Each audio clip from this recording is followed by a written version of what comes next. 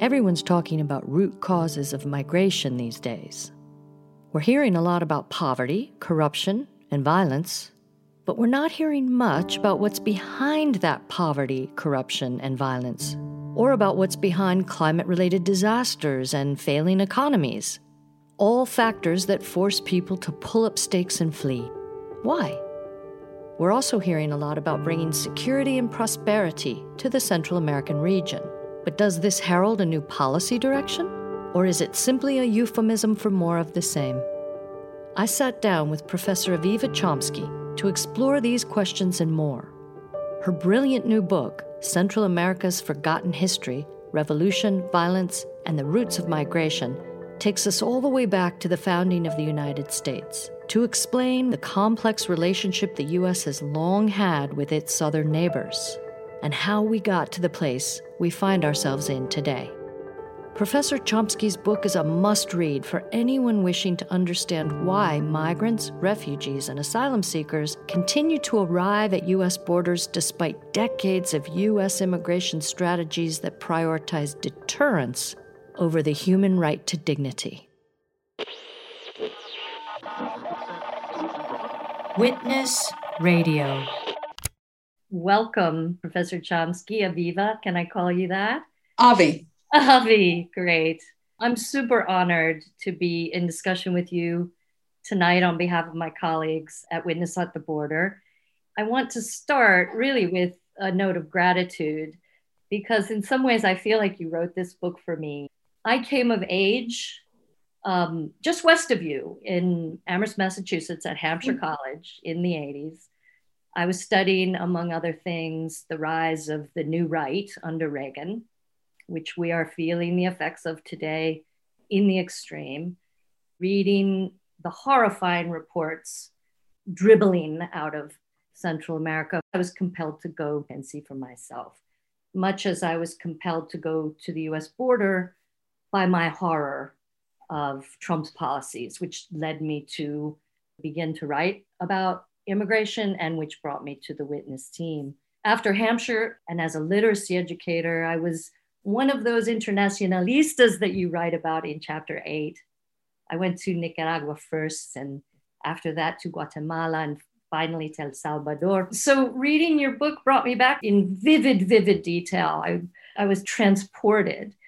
It re-educated me. It provided me additional and invaluable context, pulling the lens way back with details about that point in time, but also zooming in to today with regard to immigration policy and immigration flows. And it reminded me what I'd forgotten about my experiences in the 80s and 90s. So I wanted to start there with this idea of forgetting as a way to keep people and history ignorant to the truths about our own complicity in bringing harm to others. So many things to say, but I'll... Good, go for it. Like you, I feel like I came to political consciousness in many ways through the revolutions in Central America. As I started through the late 1970s, early 1980s to become aware of what was going on in Central America and the US role, I was shocked to learn how much I didn't know. Mm-hmm. And I just felt so ignorant. But when I got into graduate school, I discovered that everybody's ignorant about Central America. Right. That in the United States, there were very few people working on Central American history. We sort of formed a cohort. We organized classes, we brought in guest speakers, we worked with local organizations, and then we became sort of the generation of Central Americanists. And now I teach Central American history, and I have many students who are immigrants from Central America. Both my US American students and my Central American students, it was as if those revolutions had been erased. Wow. Wiped out from people's memories. I remember my very first year of teaching in 1990, there were still kind of glimmers, especially among my students who'd gone to Catholic schools. They knew about Monsignor Romero, they knew about the repression of the church, but even that sort of started to fade. So I was really struck by how there were these two completely different populations. That is, students, multi-generations in the United States and no connection to Latin America, but should know something about the United States, who had no idea, and students from El Salvador, Guatemala, who would say things like, my parents never wanted to talk about why we came here. Wow. So that was part of it. The other part of it was every time I would go to teach my Central America course, I would find myself going back to books that had been written in the 1980s and early 1990s. It's become an academic field, but it's moved out of the public sphere. So, we had books to teach with, like Walter Lefebvre's Inevitable Revolutions, like Stephen Schlesinger and Stephen Kinzer's Bitter Fruit about Guatemala and the 1954 coup, like Ralph Lee Woodward's History of Central America, many histories of Central America, and Alberto Torres Rivas, whose book was translated into English, Hector Perez Brignoli, whose book was translated into English. Those were all accessible books that you could teach in an introductory college course, but they hadn't been updated. And so much has happened since the 1990s in Central America. And then I'm particularly shocked in a conversation with a colleague who was also a Central Americanist, but a historian. And I said to him, I want to write about how the peace of the 1990s is what has led to the migrations today. And he said, how are you going to make that connection? It's like, what? You? What? Exactly. So at the Latin American Studies Association in Boston, there's a film festival. One of the films that was being shown was called Finding Oscar. And it's about a case, a Guatemalan case of a massacre in the village of Dos Erres, which I was aware of when it happened. It was one of the big scandals of the Guatemalan dirty war. In the late 1990s, human rights groups in Guatemala were trying to investigate the massacres and track down the perpetrators. And they learned that there had been two young children who survived the massacre, who were taken by the soldiers. One of them was adopted by the soldier's family, grew up in a military family, and as a teenager came undocumented to the United States, just a few miles from me. There are several large Guatemalan and Salvadoran communities in different towns around the Boston area. So the film is incredibly dramatic and beautifully done. And several of the perpetrators of the massacre also ended up in the United States, and the film shows this. But the really special thing was that Oscar and his family, including his young children and his lawyer, were all there for the showing. So wow. After the film, they all went up and talked about the case and his experience and the making of the film. And the lawyer said he didn't know his own history. Nobody around him knew his history. And it made me think about how many Central American immigrants there are in the United States who don't know their histories. Then just all the pieces started fitting together, like different cases that I had read where war criminals were discovered in the United States, living invisibly. One of the architects of the 1989 Jesuit massacre in El Salvador, living in Everett, Massachusetts, quietly, invisibly working as a landscaper. One of the perpetrators of the Dos Erres massacre was working as a cook. That, like, all of these wars of the 1980s are now invisible. The book is so important because it does provide us with this history that, like you said, I read everything I could possibly read at the time about the region I was hanging out in, but it was a bit of this and a bit of that, right? It wasn't this wonderful package of everything. So it really made me appreciate the historian's task of deciding, when does history start? You go back as far as the earliest settlers, really. And in your premise, that the same racist mindset that led to the genocide of North American indigenous people undergirds the continuation of manifest destiny once the West was won for white people, that has continued the destruction of cultures and lands and people and languages that began with the Spanish, and has continued with our neoliberalist policies. Well, I really feel that in the United States, our profound blindness to our own history starts with Pilgrims. Thanksgiving. And is really formulated in the way we learn the American Revolution. Uh-huh. Even the language that we use, like when we talk about the British, the Pilgrims, the Puritans, we don't talk about them as colonizers. We call them colonists. Mm-hmm. You know, the colonizers are like other people. Like that's what other people do. That's what Europeans do. That's what the Spanish did. They colonized. But the Pilgrims were colonists. So I think that a really key concept for understanding US history, all of US history up to today, is settler colonialism. Mm-hmm. And understand the British as colonizers, but colonizers with the goal of elimination, that is to remove, displace, exterminate the native population and replace it with a white immigrant population, who are then called immigrants and not colonizers. The colonization of the United States shares this pattern with Canada, Australia, New Zealand, South Africa, Israel, where the native population is just not supposed to be there. It's right. A white European settler colony. Mm-hmm.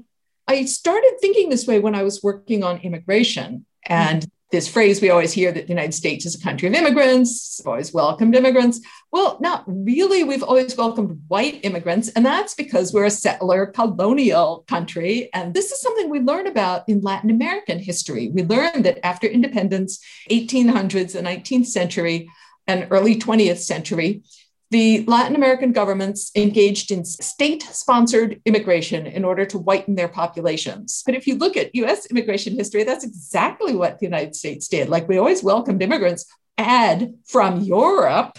We never welcomed immigrants from Asia or from Latin America. And people from Africa were not considered immigrants. They were denied citizenship. But the next piece that I think is really important for us to understand is the American Revolution, because that's another place where we just delude ourselves so fundamentally about the nature of the country. Gerald Horne, a historian at the University of Texas, wrote a really interesting book called The Counter-Revolution of 1776. He argues that what we call the American Revolution was actually a counter-revolution. And it was not a revolution against colonialism. Right. It was a revolution of, by, and for the colonizers, and their major goal was to expand their colonial project. So if you compare the US Revolution to, say, the Haitian Revolution, starting in 1791, in Haiti, it was the colonized people who rebelled, and they threw out the white colonizers. That's what most anti-colonial revolutions do. But our revolution was a revolution of the colonizers. And they wanted to preserve slavery.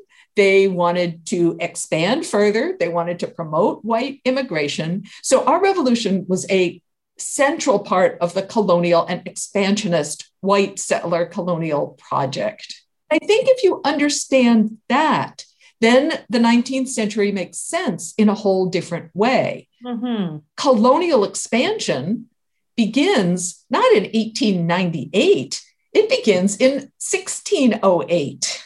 US history is a history of colonial expansion. There's no other way of understanding that history. I mean, Central America first becomes part of this white settler colonial project really in the 1850s with the discovery of gold in California. That's when the first US interventions, which are military, they're political, they're economic, but Central America becomes part of the sphere that colonizers are trying to control and extract from.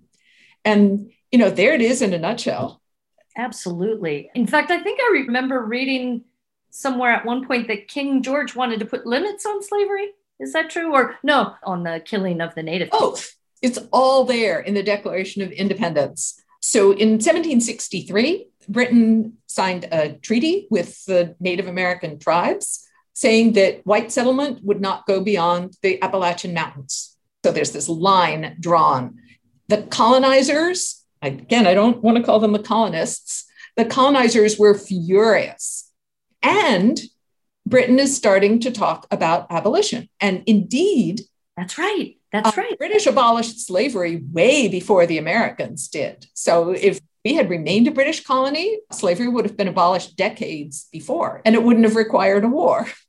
And if you look at the Declaration of Independence, that's all in there, but we just are taught to read over it without seeing it. Incredible. So when I was in graduate school, which was in the 1970s, 1980s, we learned about Latin American history through the lens of dependency theory. And through the critical lens of dependency theory, I should say, dependency theory being a critique to modernization theory. Modernization theory was basically the theory that motivated US policy towards Latin America, that there was a one-way street from underdevelopment to development, and that every country in the world started out poor and agricultural, but was going to go through these stages of urbanization and industrialization and getting richer and developing a middle class and end up exactly like the United States. The United States and Europe just happened to do it first, but now all those poor countries of the third world were going to do it too. They were just behind. That's modernization theory. Dependency theory critiqued that and argued that no, there's a world system. And those rich countries, they didn't get rich just by happening to be first in line. They got rich by exploiting us. They colonized us. They took our resources. They exploited our labor. That's how they got so rich.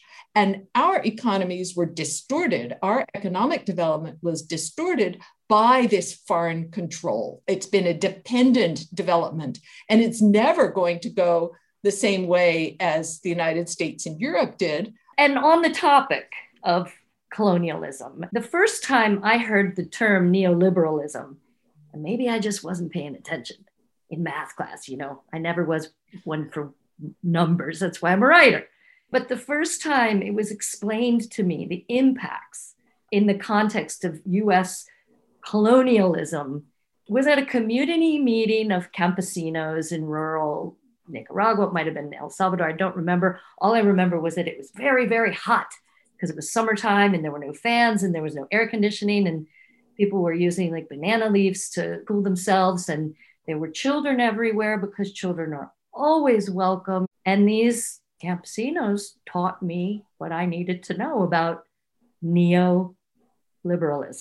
So for my further edification, can you please dig deeper into how the International Monetary Fund and how the World Bank and how their use of structural adjustments was used to benefit the neoliberal policies of the US and European investors at the expense of real people? Yes, but first, just so you don't feel bad about your supposed ignorance about neoliberalism, it's really not until the 1990s that the term starts to be used. And in a way, it's a result of the debt crisis in the late 1980s. And in Central America, it's really in the 1990s with the signing of the peace treaties, with the election of Violeta Chamorro in Nicaragua in 1990, the Salvadoran peace treaty in 92, the Guatemalan 96, that the United States and these international financial institutions that you mentioned, the World Bank, the International Monetary Fund, are really able to implement these debt-oriented structural adjustment programs. And in the mid-1990s, the World Bank and International Monetary Fund basically took control of their economic policies with the goal of putting all their income towards repaying the debt. And this is really like your story. A friend who's an anthropologist who was working in a small remote rural village in Turkey, she said, wow, in the village where I do my research, nobody knows how to read and write. There's no school in that village, but they all know what structural adjustment is. Wow. Privilege of forgetting, professors in the United States don't have to know. We're the ones responsible, but we don't have to know. So imposing economic control in the interests of debt repayment means that governments are required to cut back on their spending on social services, because that's taking money that should be going towards repaying the debt. Basically, the entire social safety net, the entire public sector has to be decimated because the government is not supposed to be spending money on the needs of its own population. So privatization selling off of government assets, and creating conditions that are going to be welcoming for foreign investment, because that's supposedly how economies are going to grow and they're going to be able to pay back their debts. So it's really a very convenient system for corporations, these set of neoliberal reforms, because it creates a wealth of opportunities. So, like, if you look at the bigger picture, US taxpayers are paying for these loans that then empower these institutions to further impoverish the third world countries for the benefit of US corporations. So it's like this invisible circle that in the end, we're the ones who are paying for it. The Central American people obviously are the ones who are suffering for it. And not just Central America, in this village in rural Turkey, in Africa, in all of the poorest countries of the world. So what are the conditions that foreign investors want? Well, they want low wages. Mm-hmm. They want no environmental regulations. They want a strong military and police system that's going to put down any kind of protest. They want free access to land.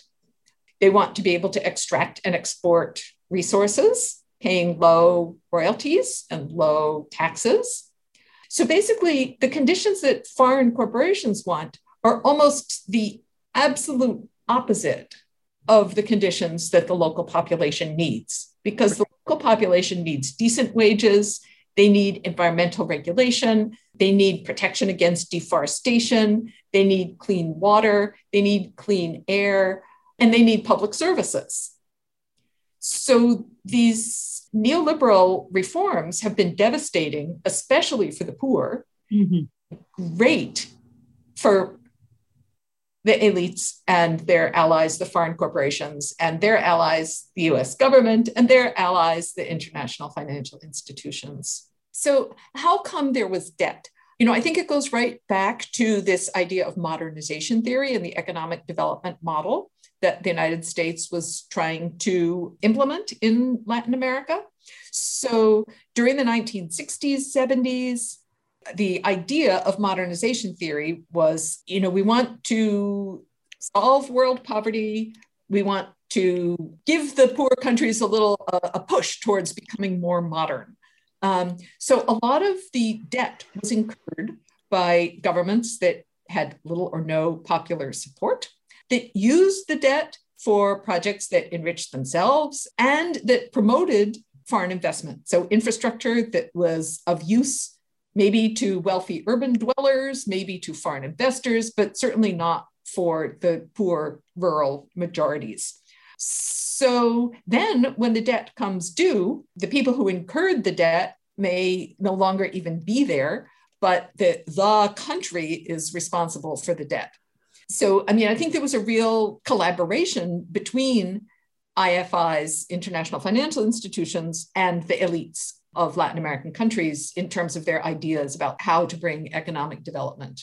But it wasn't a kind of economic development that helped the poor. And then the result is structural adjustment programs that obviously work against the poor. Right. But at some level, do they think that what they're doing is the right thing? Do they really understand how they're really affecting people? Like, I remember, again, my very first visit to the region, just from the airport, right? The crushing poverty is so visible. And I'm thinking, it's no excuse that everyone in the United States is so removed from it that they don't see it, that they don't understand their complicity in this structure.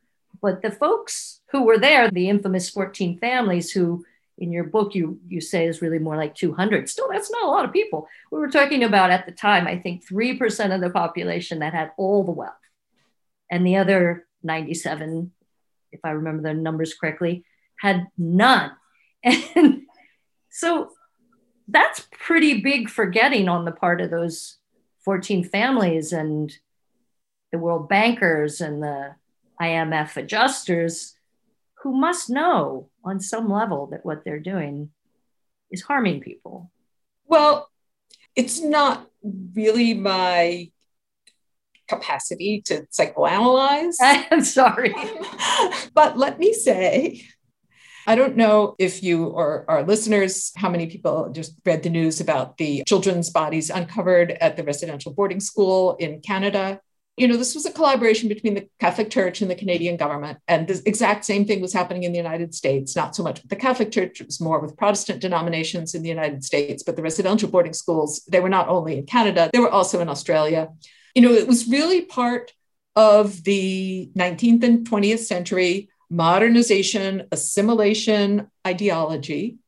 And I'm sure if you sat down to have dinner with one of the architects of the system in any one of those three countries, or one of the teachers in the program, you would find two things. One, they really believe they're doing this to help people because in the long run to be assimilated and to learn to speak English. And two, they're incredibly racist. So arrogantly sure that it's their way or the highway, and that they represent the future, and that these people represent the past, and that they're doing it for their own good. And that kind of deep racism infuses US policy towards Central America, and it infuses the elites of Central America. And this is where, just going back to the American Revolution and this idea of settler colonialism, those 14 families, if you want to talk about El Salvador, 250 families, the small elites in all of those countries, in many ways, they have what maybe we could call a dual consciousness. They really identify with the United States in many ways. That is, they see themselves as the bringers of progress to their benighted country. And at the same time, they're also resentful of the United States. They're treated as savages who need to be civilized by the United States, and they don't see themselves as savages who need to be civilized. They see the rest of the population as savages who need to be civilized, and themselves as the civilizers. It's basically colonial arrogance is what explains the ability of people, whether it's the elites living in gated communities or the IMF World Bank executives. Even on the left in the United States, we have this kind of feeling like, oh, we're going to go in and solve all the world's problems for them because we're so great and so smart and we know everything, and it's our job to go everywhere and help everybody. I was in Nicaragua working on my dissertation research in 1988, I think it was. So I joined this delegation, and one of the places we met was with the Mothers of Heroes and Martyrs in Matagalpa. We're all rural peasant women whose children had been killed either in the Contra War or in the insurrection. They had been killed by Somoza's National Guard, or they had been killed by the Contras. So basically they had been killed by the United States. And they talked to us and told us their stories, and it was, you described the poverty that you saw. And, that's what we as US Americans were seeing there too. And then, of course, the tragedy of losing their children and their revolutionary commitment and their belief that their children hadn't died in vain, but that it was to build a new country. It was just, really heart-wrenching. And at the end of the meeting, one of the delegates expressed what we were all thinking, said, we want to help you. What can we do to help you? And the women obviously had met with many of these delegations, and they had heard that question before, and they had their answer ready. They said, we don't really want your help.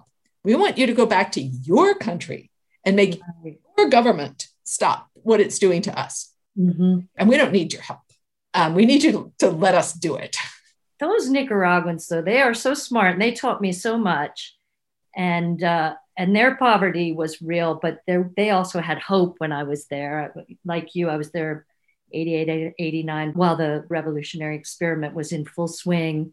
And one of the things they taught me, speaking of arrogance, was that the sheer arrogance of adopting the name of an entire continent that includes two massive land masses connected by an isthmus and comprises, 35 countries, to refer to just one of those countries. Ever since then, it has struck me in the heart every time I read or hear somebody refer to our country as America. I avoided that in the book. You didn't do it. I was so grateful. I'm reading. I must have been halfway through before I realized, wow, she's never referred to the United States as America. As a writer, that's easy. You say the United States or the US, but I find it more difficult to refer to the people. So how do you manage that? Just a pure linguistics question. Well, one place where it's really hard is when you're referring to the US Revolution, because you were taught that when you were 5 years old, right? The American Revolution. It's so hard not to just have those words come out of your mouth. Yeah. Yeah. I mean, the United States is the only country in the world that does not have a name for its own people. But it does in other languages. It does in other languages, and it does in Spanish. It's easy. We're estadounidenses. Totally. I mean, in Spanish, but every language has a name for us too, except for English. Except for us. So what do you do? What do you use? Sometimes they say US Americans. Uh-huh. There was actually a debate on the Latin American Studies Association e-list a few years ago, and somebody proposed United Stations. People proposed all kinds of things, but that was the one that won the vote on the Latin American Studies e-list, but it never caught on. So. But it brings up another question for me, which goes to your subtitle about root causes. Kamala is bopping all around Latin America talking about poverty, and violence and environmental degradation, sort of, and not about what causes all of that.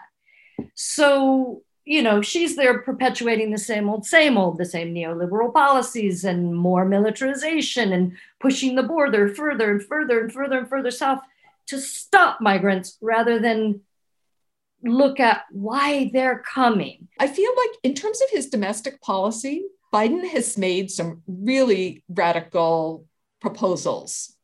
Now, words don't change things. Policies change things, right? And it's really not clear yet, but certainly in terms of immigration, he's made some really radical proposals in terms of creating a path to citizenship for, it sounded like, pretty much everybody who's here without documents. But, especially when we look at Latin America and when we look at immigration, you just can't separate domestic policy from foreign policy. And, that's why I feel like it's so important for us to look back on the history of the United States and US expansionism starting in 1608, what's domestic and what's foreign. People of color were always considered foreign to the white settler colony. So foreign policies and domestic policies are all tied up together there. And certainly insofar as when we talk about immigration today, it's the same thing. So, Biden certainly says nicer things about immigration than Trump does, but the policies he's proposing towards Central America really reflect a bipartisan consensus of US policy that, he calls it security and prosperity, Biden does. It's based on, you can go back 20, 30, 40 years and the same kind of security, which means militarization, and prosperity, which means creating optimal conditions for foreign investment. Really, that's been the policy towards Central America ever since the 1990s, ever since the end of the wars. During the wars, the policy was counterinsurgency. But the security has become much more focused on migration issues and on the militarization of Mexico's southern border, of expanding US border control into the interior of Mexico, into the interior of Guatemala, to Guatemala's southern border, and even into the interior of Honduras and Honduras's southern border. So, they've defined migration as the problem that they want to solve, and they want to solve it through military means. In closing, I asked Avi to give us a call to action for how we may move more equitably and humanely into the future as a people and a nation. Before I turn the mic back to her, I want to urge you once again to read her book, Central America's Forgotten History, Revolution, Violence, and the Roots of Migration. Because it is only through the act of unforgetting, that is, through knowing our history, that we can bring about positive social change, and in the case of our U.S. southern border policies, begin to truly welcome, with dignity, those in need of humanitarian relief. I also invite you to become a patron of Witness Radio, where you'll be privy to additional exclusive content and invitations from Witness at the Border. I'll leave links to Avi's book and our Patreon page in the show notes to this pod. For now, back to you, Avi. Okay, so I guess there's 3 places that I think people should be thinking about action. 1 is the border, and you guys are doing that work. 2 is climate change. We are the biggest contributors to climate change, and climate change is the gravest crisis that the planet is facing. And it is one of the huge factors undermining people's ability to live in Central America. And then number 3 is foreign policy. We want to have a humane immigration policy. We also want to have a humane foreign policy that allows Central Americans and everybody in the world to create systems that work for their own people and not just for US corporations. Thank you again. Thank you for your great questions. Thanks and gratitude to Aviva Chomsky, Witness Radio executive producer, Professor Camilo Perez Bustillo, our Patreon patrons, without whom we could not produce this show, and to you, our listeners, for joining us to consider the real root causes of migration to the United States, the ones lurking behind poverty, corruption, and violence, and which contribute to today's climate-related disasters and failing economies south of the U.S. border. I'm Sarah Towell, host and director of Witness Radio, where we aim to discuss all the issues plaguing the U.S. immigration system today. This is Why We Witness. Subscribe, rate, and review Witness Radio on Apple, Spotify, or wherever you find your podcasts. And please consider becoming a patron of Witness Radio if you haven't already. Just go to patreon.com/witnessradio and sign up. We'll see you here, there, and everywhere. Witness Radio is produced by Livia Brock.